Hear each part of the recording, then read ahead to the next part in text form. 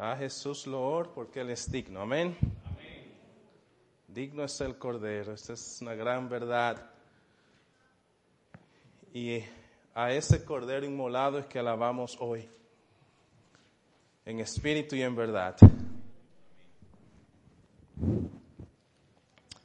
Hoy vamos a predicar de Génesis capítulo 15 y vamos a abordar el capítulo completo de Génesis 15.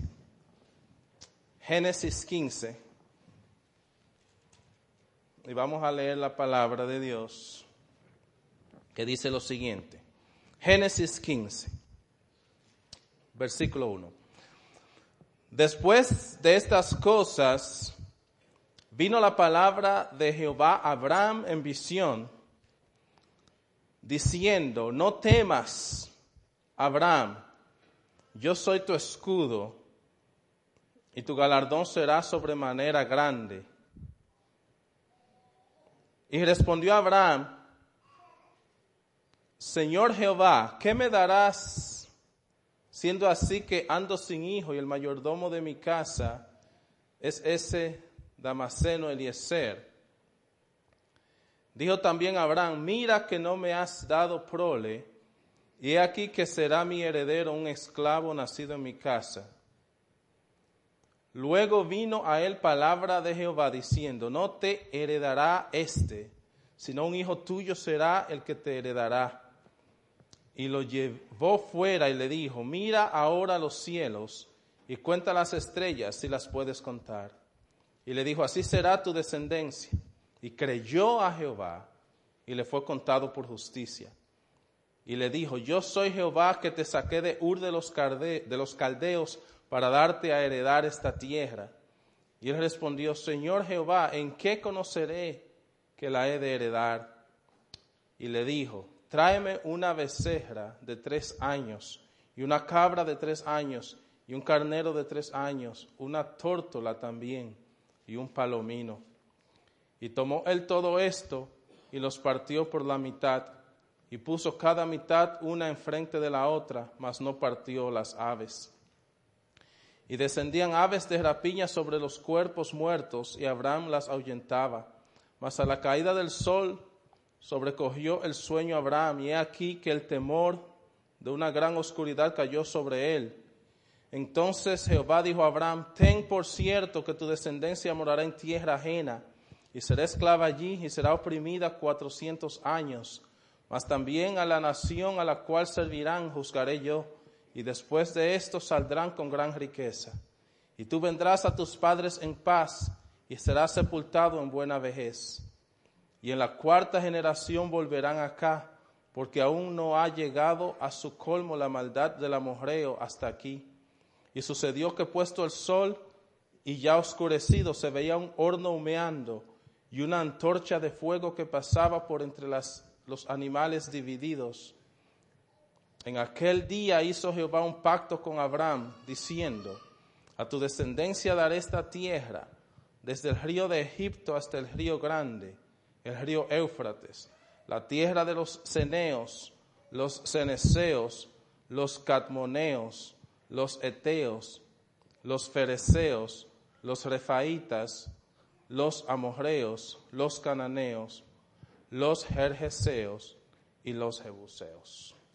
Vamos a orar.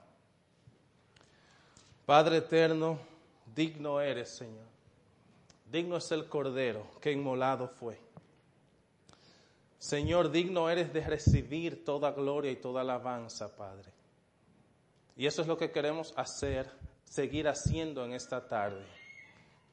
Glorificándote ahora por medio de la predicación de tu palabra, Señor. Dios mío, sabemos que tu Espíritu Santo es indispensable, Señor, en este momento y siempre. Porque es tu Espíritu Santo, Señor, que usa tu palabra para edificar la iglesia. Es el Espíritu Santo quien convence, Señor, de pecado, de justicia y de juicio. Es el Espíritu Santo que redarguye, que edifica, Señor. Y te pedimos que tu Espíritu Santo haga esto hoy. Que tú quites, Señor, toda distracción, toda ansiedad. Y que nos enfoquemos en tu palabra predicada. No en el imperfecto, Señor, instrumento, sino en aquel que realmente transforma, que es Dios y el Espíritu Santo. Ese Dios trino. Padre, gracias por este momento, Dios mío. Dirige para tu gloria. En el nombre de Jesús. Amén. Y el domingo pasado, hermanos, terminamos el capítulo 14. Los últimos versos. Y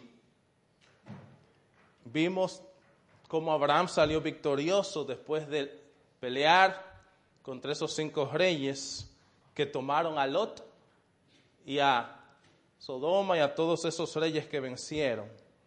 Vimos cómo después que Abraham venció, fue bendecido por Melquisedec, que bendice a Abraham, como era una prefigura Melquisedec de Cristo, en el sentido de que era un sacerdocio eterno, no el sacerdocio levítico pasajero que terminó con la llegada, ¿verdad?, del Mesías. Y vimos cómo el rey de Sodoma le hace una propuesta a Abraham, y la respuesta de Abraham, vimos la integridad de Abraham al no tomar nada de lo de Sodoma, nada más lo que las partes de los hombres que le ayudaron en esa batalla. Vimos como Dios en su soberanía con 300, o sea, Abraham y 318 de su casa vencieron a 4 reyes. Y vimos cómo eso fue debido al poder de Dios manifestado, ¿verdad?, en Abraham. Y hoy en este capítulo 15, vamos a tratar de resumir este capítulo abordando 3 puntos. Primero, Jehová promete a Abraham descendencia. Jehová promete a Abraham descendencia. Segundo, Abraham le creyó a Jehová. Abraham le creyó a Jehová. Y tercero, Jehová hace un pacto con Abraham. Jehová hace un pacto con Abraham. Y inmediatamente comenzamos este versículo 1. Después de estas cosas. Y resumimos, ¿verdad?, cuáles fueron estas cosas. Los que vimos en el capítulo 14. Como dijimos que Dios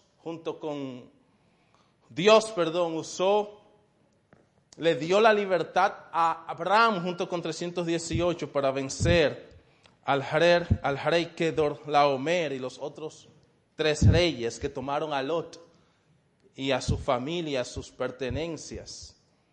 Y cómo Dios soberanamente le dio la victoria a Abraham y él vino victorioso. Y entonces esto es las cosas que dice aquí. Después de estas cosas, vino la palabra de Jehová a Abraham en visión.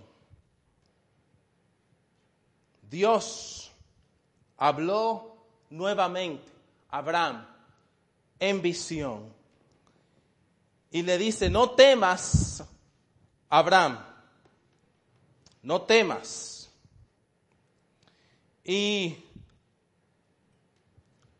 cuando nosotros vemos el contexto de esta palabra, no temas, podemos entender que básicamente Abraham venía de una victoria, ¿verdad que sí? Él venía de haber vencido a Kedorlaomer. Pero también entendemos que cada vez, o muchas ocasiones que vemos en las Escrituras, donde Dios se manifiesta a hombres mortales como nosotros, hay temor. La presencia de Dios, la majestuosidad de Dios, trae consigo cierto temor de ser testigo, de ver o estar en contacto con un Dios tan infinito como Jehová. Y precisamente eso es lo que creo yo que pasaba en este momento. Dios tiene ese contacto con Abraham que produce temor, no temas. Y si vemos otras ocasiones en las cuales Dios habla con hombres mortales, produce el mismo sentimiento. Solamente vamos a dar 2 ejemplos rápidos. ¿Se acuerda de Éxodo 3? Cuando Moisés estaba en el monte cuidando ovejas. Y ese fue un encuentro directo de Dios con Moisés. Dios se le apareció en esa zarza ardiente, específicamente en el capítulo 3 de Éxodo. Y ahí el Señor vio que Moisés iba a la zarza en el versículo 4. Así que desde la zarza lo llamó y le dijo, Moisés, Moisés, y él respondió, aquí estoy. El Señor le dijo, no te acerques, quítate el sandado de tus pies, porque el lugar que ahora estás es tierra santa. Yo soy el Dios de tu padre, soy el Dios de Abraham, el Dios de Isaac, el Dios de Jacob. Eso es Dios diciéndole a Moisés. Entonces Moisés cubrió su rostro porque tuvo miedo de mirar a Dios. Moisés en ese encuentro tuvo temor de estar ante la presencia de Dios. Y esto es lo que pasó aquí también con Abraham en este momento, cuando él tiene esa visión y Dios le está hablando, ese mismo sentimiento. Pero vámonos a Éxodo 19. Usted se acuerda, ahí lo vemos en una manera más gráfica, la presencia de Dios directamente. ¿Se acuerda qué pasó ahí? Dios le dice a Moisés en el versículo 9 del Éxodo 19, he aquí yo vengo a ti en una nube espesa para que el pueblo oiga mientras yo hablo contigo y también para que te crean para siempre. Y Moisés refirió las palabras del pueblo a Jehová. Y Jehová dijo a Moisés, ve al pueblo y santifícalos hoy y mañana y laven sus vestidos y estén preparados para el día tercero, porque al tercer día Jehová descenderá a ojos de todo el pueblo sobre el monte Sinaí. Y oiga lo que dice el versículo 16 de Éxodo 19. Aconteció que el tercer día, cuando vino la mañana, vinieron truenos y relámpagos. La presencia de Dios vino sobre el monte, amados. Truenos, relámpagos y una espesa nube sobre el monte y sonido de bocina muy fuerte. Y se estremeció todo el pueblo que estaba en el campamento. Y Moisés sacó del campamento al pueblo para recibir a Dios y se detuvieron al pie del monte. Todo el monte Sinaí humeaba porque Jehová había descendido sobre él en fuego. Y el humo subía como el humo de un horno y todo el monte se estremecía en gran manera. El sonido de la bocina va aumentando en extremo. Moisés hablaba y Dios le respondía con voz tronante. Imagínese usted la voz de Dios en trueno. Un trueno fuerte, ¿verdad? Imagínese ese trueno formando palabras.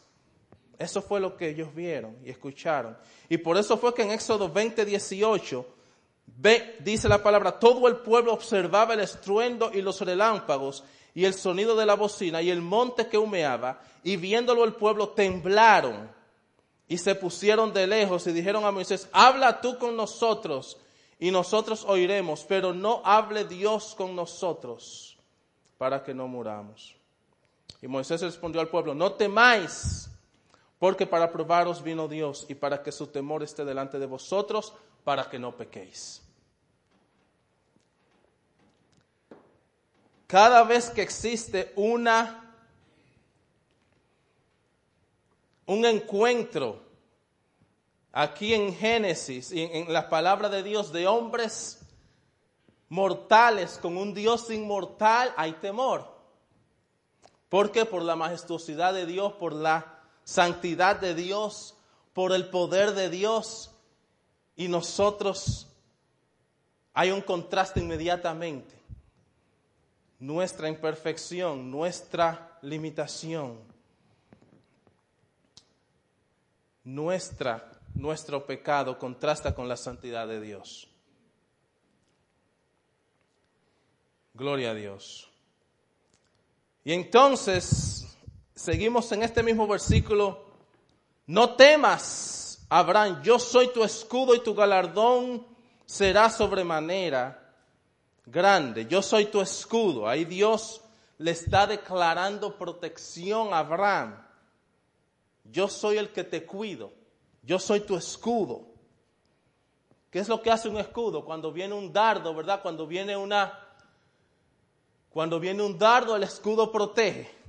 Dios se declaró como el escudo de Abraham, el protector de Abraham. Y en el versículo 2, y respondió Abraham, Señor Jehová, ¿qué me darás siendo así que aún que ando sin hijo? Y el mayordomo de mi casa es ese Damaseno, Eliezer. Dijo también Abraham, mira que no me has dado prole, y he aquí que será mi heredero un esclavo nacido en mi casa. Aquí, después que Dios le dice esta última palabra, y tu galardón será sobremanera grande, tu galardón será sobremanera grande. En este versículo 2 y 3 vemos a Abraham cuestionando a Dios, ¿cómo es posible que mi galardón será grande cuando ni hijo tengo? Acuérdense que ya en este contexto Dios le había prometido a Abraham en el capítulo 12, versículo 2, esta promesa tan grande. Y haré de ti una nación grande y te bendeciré. Haré de ti, ¿qué? Una nación grande y te bendeciré. Y otra vez en el capítulo 3, el versículo 16, Dios le había hecho esa promesa a Abraham ya. Y haré tu descendencia como el polvo de la tierra, que si alguno puede contar el polvo de la tierra, también tu descendencia será contada.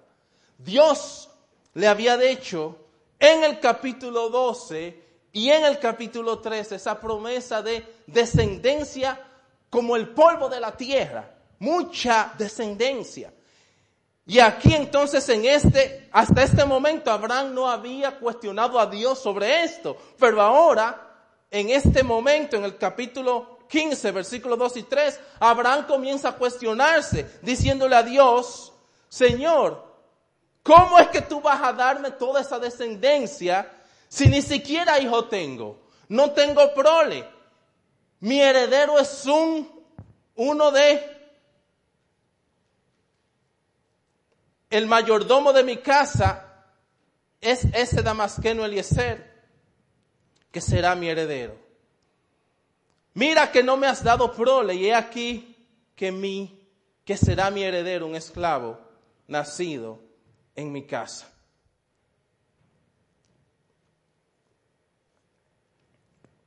Esta es la situación acá, hermanos. Abraham se pregunta, ¿cómo esa promesa puede darse sin hijos, sin prole? Y más adelante usted se dará cuenta cómo Abraham y Sarai eran ya de edad avanzada. 90, 100. Y ya ellos estaban llegando a ese tiempo que se preguntan, ¿cómo es posible que tú me darás toda esta descendencia si ni hijo tengo? Y aquí en el versículo 4 vemos que Dios entonces afirma su promesa a Abraham a través de decirle lo siguiente. Luego vino a él palabra de Jehová diciendo, no te heredará no te heredará Eliezer, no te heredará un esclavo de tu casa, no te heredará Eso es Dios diciéndole a Abraham, sino un hijo tuyo será el que te heredará. Un hijo tuyo, Abraham, será el que te heredará. Y lo llevó fuera, Jehová llevó a Abraham fuera y le dijo, mira ahora los cielos. Ahora reafirma Jehová la misma promesa que le había hecho en el capítulo 12 y en el capítulo 3. En el capítulo 12 tu descendencia será grande. En el capítulo 13 es como el polvo de la tierra, no puede ser contado. Así tampoco tú podrás contar tu descendencia. Y ahora aquí en el versículo 5, Jehová a ese Abraham en cierto grado curioso de cómo Dios iba a hacer esa promesa, le reafirma lo mismo, pero ahora diciéndole, mira ahora los cielos y cuenta las estrellas, Abraham. Si las puedes contar, cuenta las estrellas, si las puedes contar. Y le dijo, así será tu descendencia. Así será tu descendencia. La misma promesa que le había hecho en el capítulo 12, ahora en el capítulo 13 y ahora en el capítulo 15. Diciéndole lo mismo, reafirmando lo que le había dicho, Pero el versículo 6 es una de las cosas más preciosas de este capítulo, hermanos. Y es precisamente el punto número 2 de este sermón. Abraham le creyó a Jehová. Abraham le creyó a Jehová. Abraham le creyó a Jehová. ¿Qué dice el versículo 6? Y creyó a Jehová. Y creyó a Jehová. Y le fue contado por justicia. No tenía hijos. No tenía prole, era de edad avanzada, Sara era vieja también. Había muchas maneras de dudar esa promesa. Pero usted sabe que Abraham le creyó a Jehová. Y Abraham le creyó a Jehová. Y usted dice lo que dice la palabra. Y le fue contado por justicia. Y le fue contado por justicia.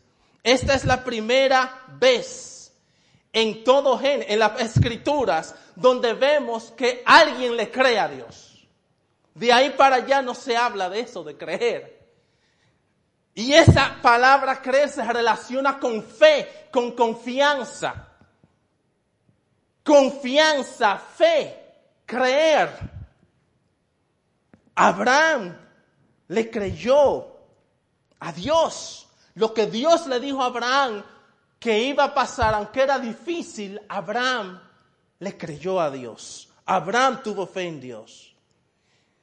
Y aquí también se introduce por primera vez, hermanos, este concepto de justificación por fe. Le fue contado por justicia. Justificación por fe, lo vemos ahí por primera vez. Este mismo texto luego el apóstol Pablo lo menciona en Romanos, en Gálatas. Justificación por fe. Abraham creyó en Dios, tuvo fe en Dios y le fue contado por justicia. Abraham no era justo ante Dios por sí mismo, por medio de sus obras. Eso lo hemos visto ya, ¿verdad? Él tenía muchísimos atributos de imitar. Pero acuérdense que en uno de los sermones vimos como él era imperfecto también. ¿Verdad? ¿Se acuerda de ese sermón? Cuando estábamos hablando de Abraham en Egipto, como él mintió prácticamente, instó a Sarai a que dijera que era su hermano y no su esposa. Y cómo incluso puso su propio bienestar por encima del bienestar de Sarai. Y cómo nosotros contrastamos eso con Cristo, donde Cristo se dio a sí mismo por la iglesia y se sacrificó por la iglesia, y como Abraham en ese momento, ¿verdad? El esposo está llamado a sacrificarse por su esposa, así como Cristo amó a la iglesia y se entregó a sí mismo por ella, y no fue lo que hizo Abraham. O sea, Abraham tenía muchísimas cosas de imitar, era el padre de la fe, es el padre de la fe, pero no era perfecto. Por lo tanto, no podía justificarse delante de Dios por obras. Por obras no podía justificarse delante de Dios Abraham, porque al mismo Abraham no era perfecto. Pero usted sabe lo que justificó a Abraham delante de Dios, la fe. Abraham no era justo, pero no podía justificarse por sus obras, pues Abraham no era perfecto para ser justificado ante Dios por obras. Por el contrario, Abraham creyó a Dios y le fue contado por justicia. Asimismo, el apóstol Pablo nos habla de cómo somos justificados ante Dios, somos declarados juntos ante Dios solamente por la fe en Cristo, no por obras. Vamos a Romanos, leamos algunos versículos ahí, versículo 3, capítulo 3 de Romanos.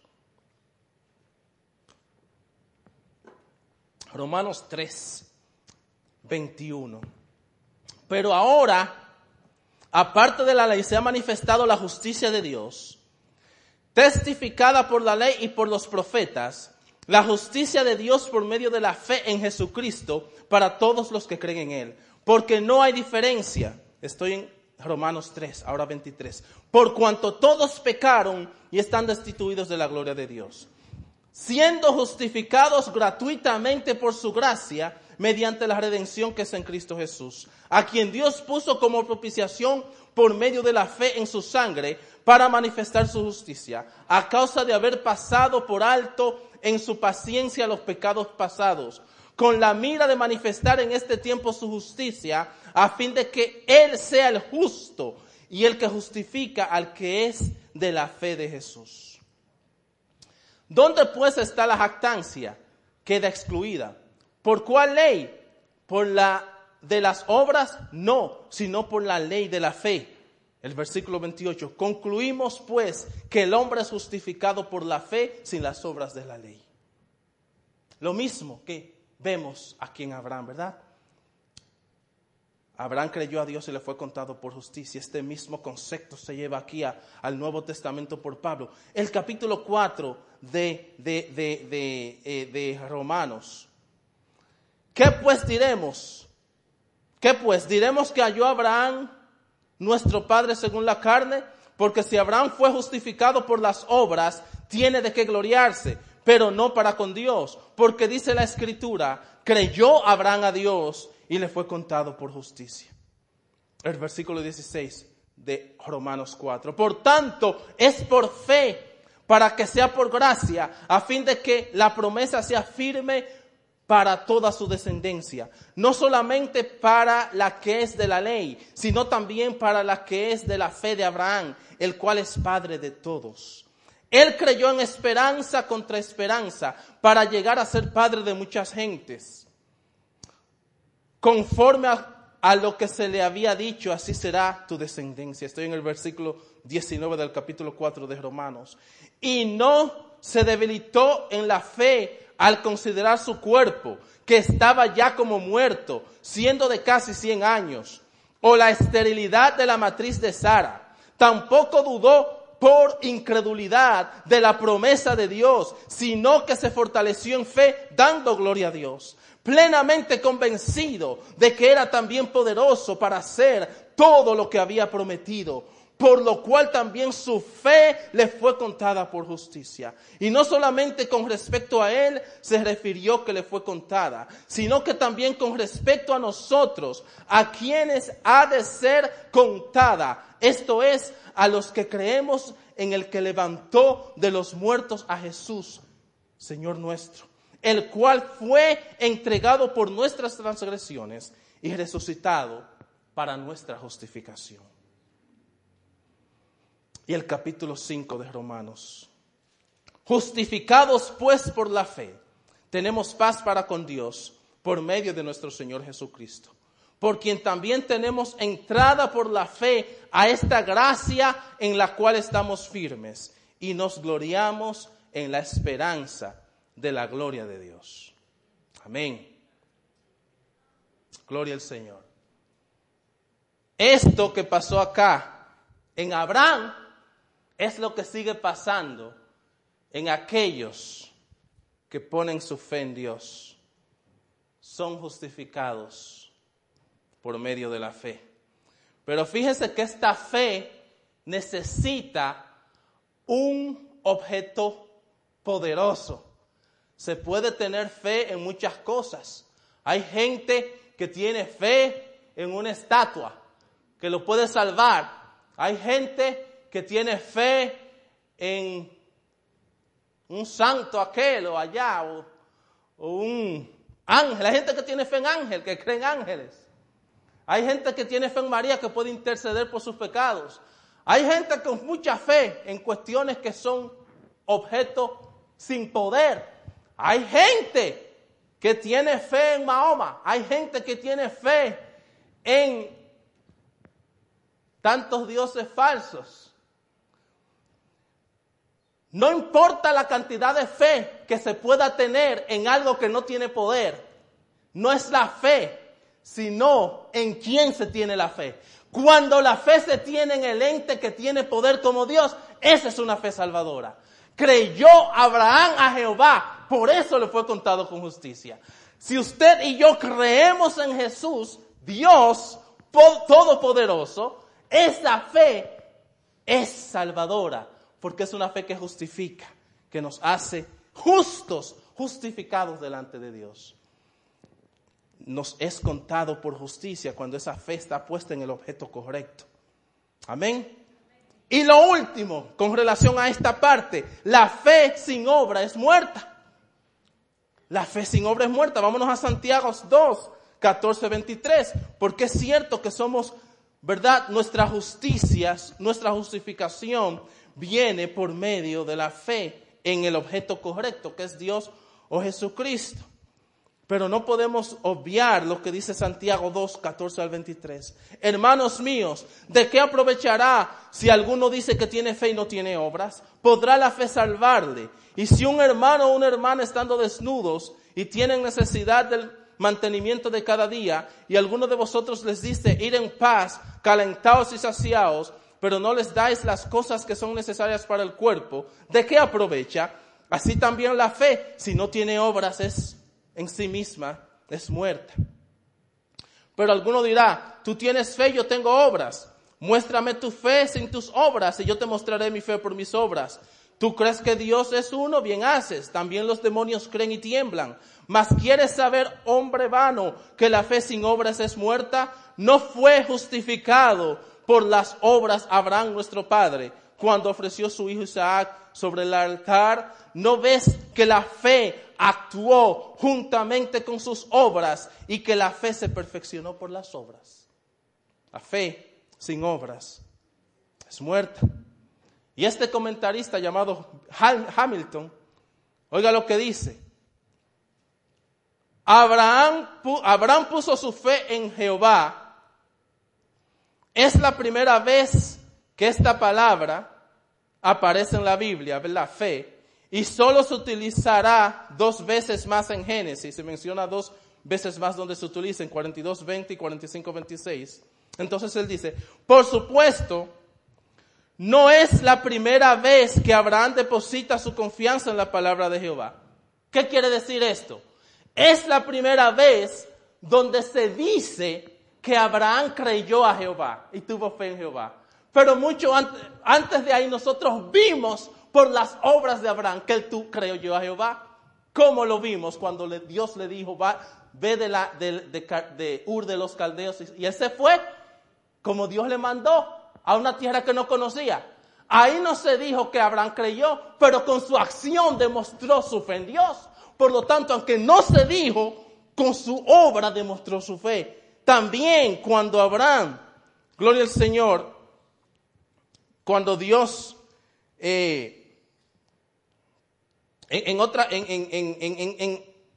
demostró su confianza a Dios también en el versículo 12:1. Y varias ocasiones, pero el punto es, amados hermanos, oiga lo que dice este comentarista Hamilton, la acción de fe precedió al vocabulario de la fe. Es decir, en virtud de su anterior respuesta obediente a una palabra de Dios, Abraham estaba poniendo su fe en Jehová, aunque no se dijo que tenía fe. Por lo tanto, vemos en la vida de Abraham que lo que dice Santiago concuerda con lo que vemos en Abraham. La fe de Abraham estaba también conjunto con obras de fe demostradas en su vida. Y la fe sin obras es muerta. Entonces hemos visto 2 puntos. Primero, Jehová promete a Abraham descendencia. Segundo, Abraham le creyó a Jehová. Y el último punto es, Jehová hace un pacto con Abraham. Y para esto vamos a ir al versículo 7 del capítulo 15 de nuestro primer texto. De nuestro principal texto, perdón.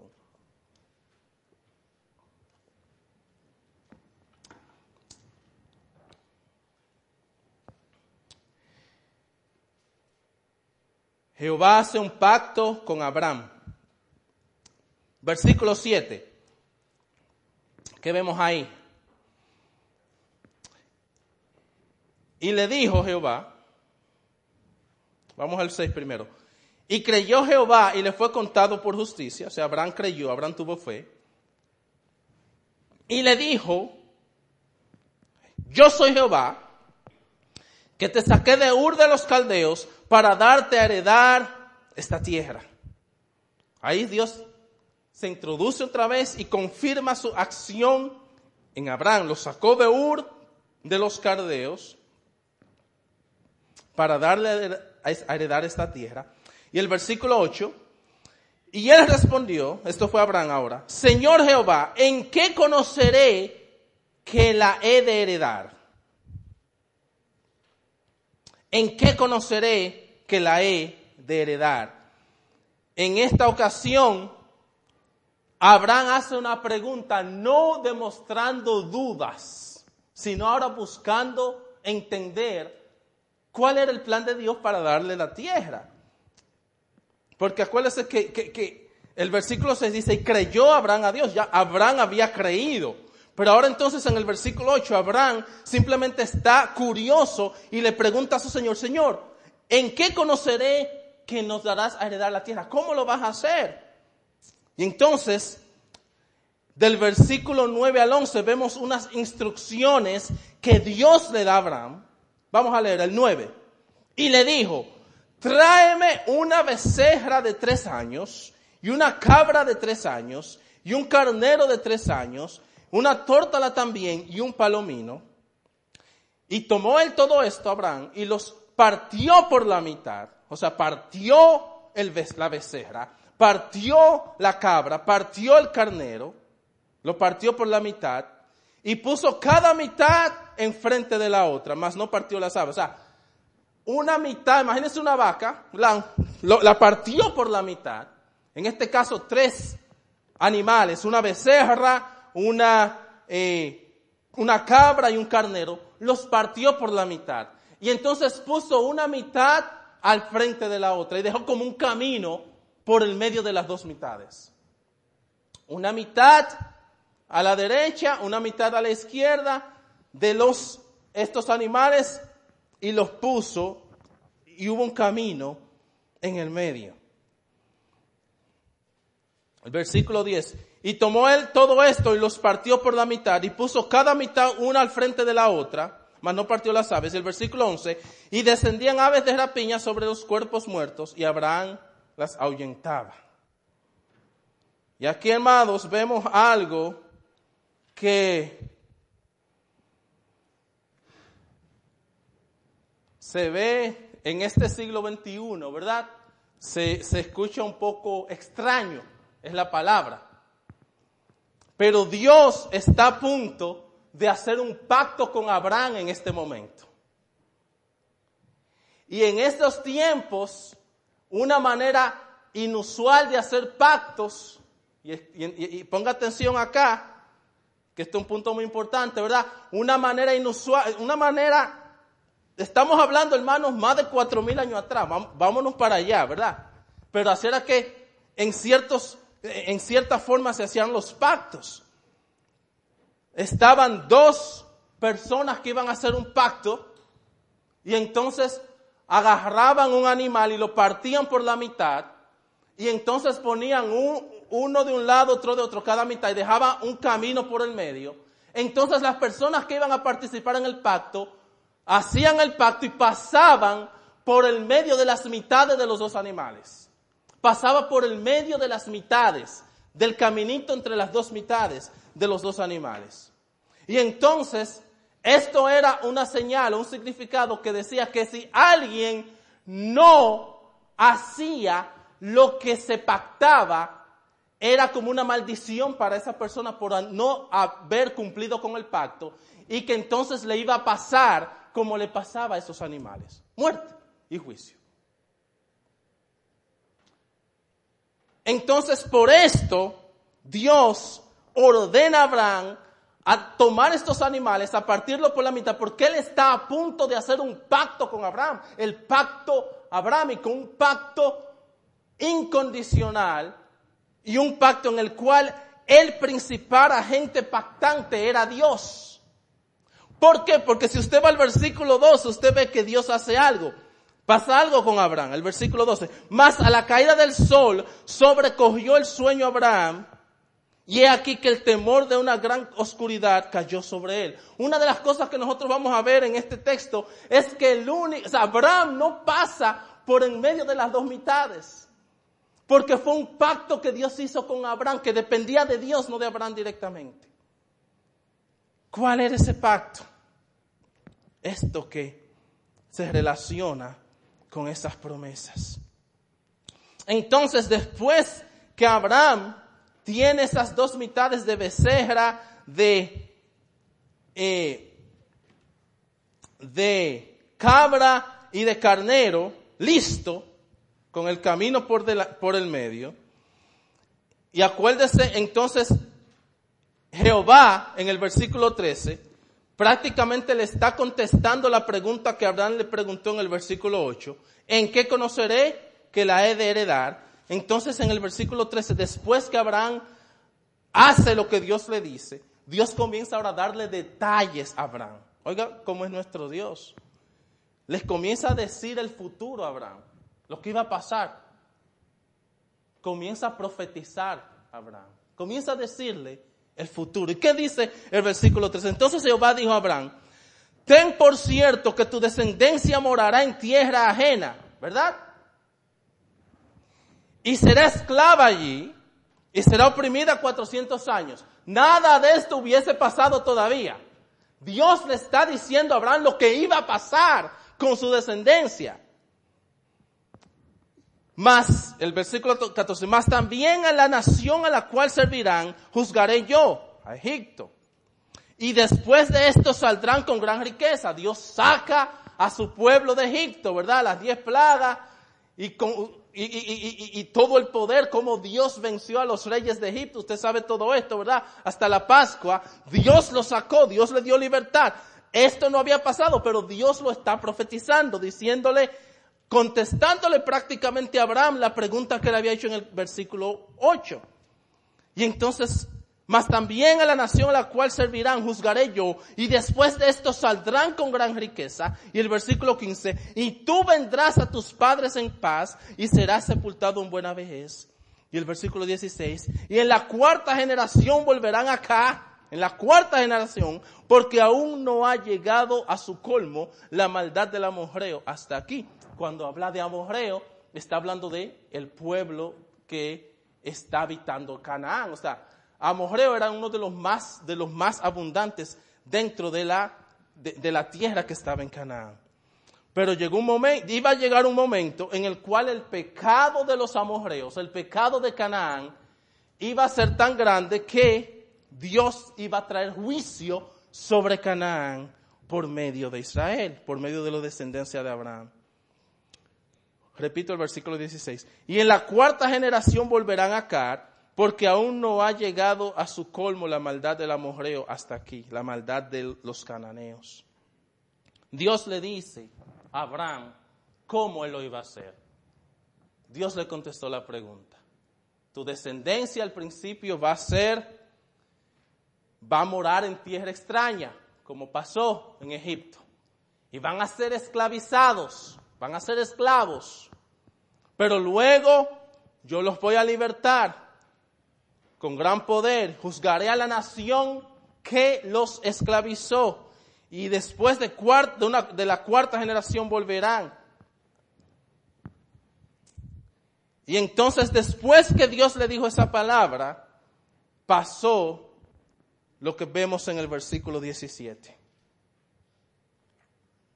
que dice: y sucedió que puesto el sol y ya oscurecido, se veía un horno humeando y una antorcha de fuego que pasaba por entre los animales divididos. ¿Qué le dijo hace un momento? El pacto, ¿verdad? Repito este verso. Y sucedió que puesto el sol y ya oscurecido, se veía un horno humeando y una antorcha de fuego que pasaba por entre los animales divididos. Amados hermanos, la presencia de Jehová, Dios Todopoderoso, pasando por entre las mitades de esos animales divididos, confirmando el pacto que estaba haciendo con Abraham. La presencia de Dios, una teofanía de Dios, una manifestación visible de Dios en fuego. Muchas veces en el Antiguo Testamento cuando se habla de esa teofanía de Dios, lo presenta como fuego, ¿verdad que sí? Cuando estaba en el monte Sinai, ese fuego que humeaba, del cual el pueblo temió, ¿verdad? Dijo a Moisés, habla tú con él y no nosotros. Y muchas otras, la zarza ardiente con Moisés. Ese fuego, en muchas ocasiones, Dios se manifiesta de esa manera y aquí lo hizo, se manifestó con un horno humeando y una antorcha de fuego que pasaba entre los animales divididos. Pasaba entre los animales divididos. Y entonces, después de esto, mientras pasaba o después que pasó, entonces Dios le dice a Abraham lo siguiente: en aquel día hizo Jehová, el versículo 18, un pacto con Abraham, diciendo, mi hermano, oiga esto, después que ese fuego, esa antorcha pasó, en señal de ese pacto que Dios estaba haciendo con Abraham, entonces a él les dice en el versículo 18, a tu descendencia daré esta tierra, desde el río de Egipto hasta el río grande, el río Éufrates, la tierra de los ceneos, los ceneseos, los cadmoneos, los eteos, los fereceos, los refaitas, los amorreos, los cananeos, los gergeseos y los jebuseos. Todo esto que yo le mencioné, todos esos nombres, representan ciudades, personas que estaban ocupando Canaán, la tierra prometida que Dios le iba a dar a Israel. Pero fíjense cómo después que ese horno, esto Dios lo hace en el contexto de pasar por como fuego, como antorcha en fuego, por medio de las mitades de la becerra, de la cabra y del carnero, confirmando este pacto abrámico con Dios. Y aquí terminó el texto de hoy y no vimos a Abraham pasando por ahí, ¿verdad que no? Nada más a Dios. ¿Por qué es esto? Porque esto es un pacto que Dios hizo con Abraham, pero que era un pacto completamente incondicional. Dios lo iba a hacer, no dependía de Abraham, hermanos, dependía de Dios. Dios hizo un pacto con Abraham y su cumplimiento dependía de Dios, no de Abraham. Y nosotros sabemos que lo que Dios prometió a Abraham se cumplió. Porque cuando Dios promete algo, Él lo cumple. Cuando Dios dice algo, Él cumple. Y por eso es, mi hermano, que nosotros podemos confiar en Dios con los ojos cerrados. Podemos creer en Dios con los ojos cerrados. Podemos creer en Dios con toda confianza. Porque Dios no es hombre para mentir, ni hijo de hombre para arrepentirse. Dios es verdad, Dios es real. Dios cumple sus promesas. Dios, lo que dice su palabra, es verdad, es real. Puede durar 1 año, 2 años, no sé cuánto, pero una cosa es real. Las cosas que Dios promete, Dios las cumple. Las cosas que Dios promete, Dios las cumple. Gloria al Señor.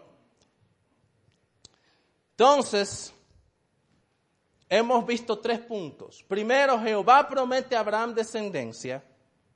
Segundo, Abraham le creyó a Jehová. Y tercero, Jehová hace un pacto con Abraham. Y ya entendimos, ¿verdad?, ese contexto de ese pacto.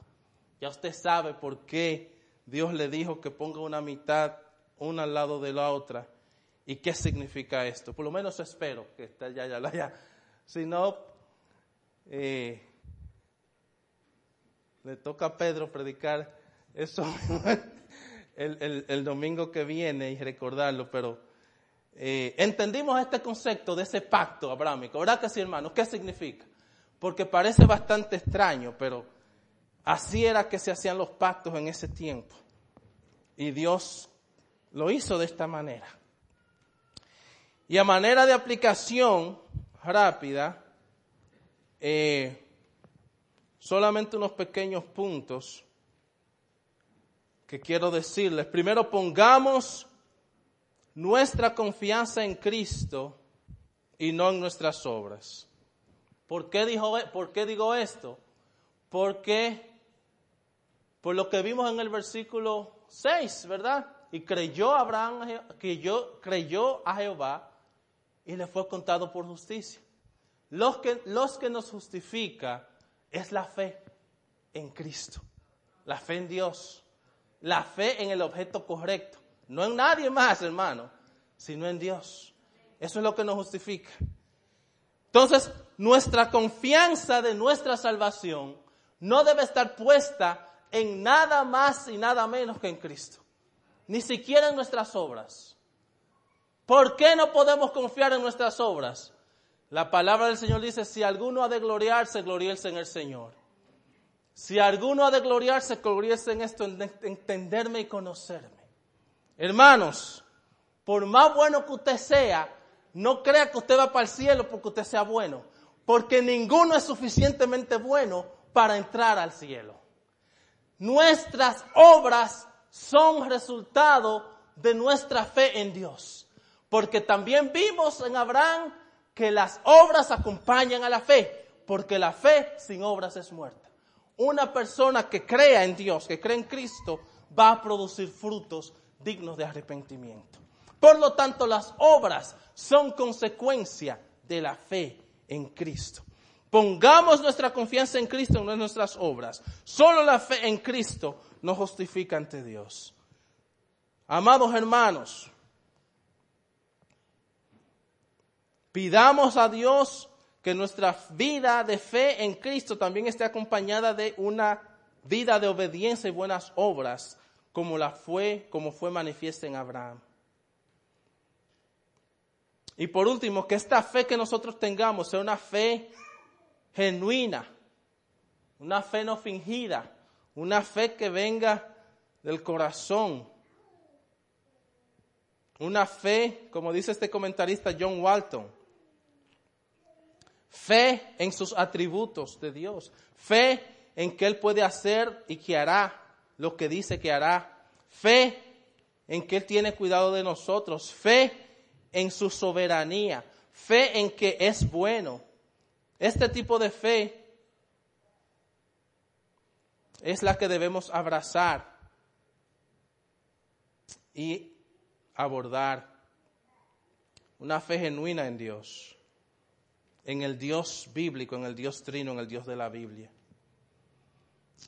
Si usted no tiene fe, pídale a Dios que se la dé, porque Él la da. Gloria al Señor. Si usted está aquí y todavía no es cristiano, el Señor puede darte esta fe también. El Señor puede salvarte. El Señor puede darte vida eterna. Y si el Señor te habla, no endurezcas tu corazón. Hay algo que se llama llamado interno. Que si tú estás escuchando este mensaje, hay algo que Dios está haciendo en tu corazón contigo, que tú sabes que es Dios. Yo no te puedo explicar qué es. Eso se llama llamado interno, que Dios lo hace con la gente. Y si tú estás sintiendo ese llamado interno, que tú sabes que es de Dios, no endurezcas tu corazón y ven a Él. Ven a Él en arrepentimiento y fe. Ven a Él en fe, poniendo toda tu confianza en aquel que es el único que puede darte salvación y vida eterna. ¿Usted sabe quién es esa persona? Cristo. Murió hace 2000 años en la cruz. Derramó su sangre. tomó tu pecado y mi pecado, fue castigado por ti y por mí. Y entonces nos da de su justicia, nos da de su santidad, nos hace justo, nos justifica para que nosotros podamos ser salvos. Así que ven a Él en arrepentimiento y fe, que Él es el único que puede darte salvación y vida eterna. Vamos a orar. Padre, gracias por tu amor, por tus misericordias. Señor, mientras meditamos en tu palabra hoy y vimos a Abraham, Señor, ese pacto que tú hiciste con él, Señor, cómo él creyó en ti, cómo su fe le fue contada por justicia. Señor, podemos ver varias cosas. Primero, que tú eres fiel a tus promesas, Señor. Y podemos confiar en ti con los ojos cerrados, Dios mío. Aunque a veces veamos dificultades, aunque a veces veamos, Señor, dificultades en el camino, aunque nos preguntemos cómo es posible, Señor, si confiamos en ti, sabemos que es posible. Dios mío, danos de esa fe que tenía Abraham. Danos fe, Señor, en ti. Ayúdanos a creer en ti, Señor, con los ojos cerrados, a poner toda nuestra confianza en ti. Señor, que no haya confianza en nuestras obras ni en nosotros mismos, sino en Cristo. Dios mío, ayúdanos también a ser como Abraham, que nuestra fe sea acompañada con obras, Señor. Porque la fe sin obras es muerta. Que esa fe sea acompañada de frutos de arrepentimiento. Que sea acompañada, Señor, de obediencia a ti. Que sea acompañada, Señor, de ese deseo de hacer tu voluntad. De ese deseo de andar conforme a tu palabra. Señor, que sea acompañada de ese aborrecimiento al pecado. Que cada día el pecado, Señor, no lo toleremos porque tenemos a Cristo. Y que si somos embarrados por algo, busquemos la limpieza inmediata en la sangre de Cristo. Esa sangre que no importa que nuestro pecado sea rojo como el carmesí, que nos puede hacer blancos como la blanca lana. Gracias, Señor, por Cristo. Gracias, Señor, por Cristo y su sacrificio por nuestros pecados. En el nombre poderoso de tu amado, de nuestro Señor, Dios y Salvador Jesucristo. Amén y amén.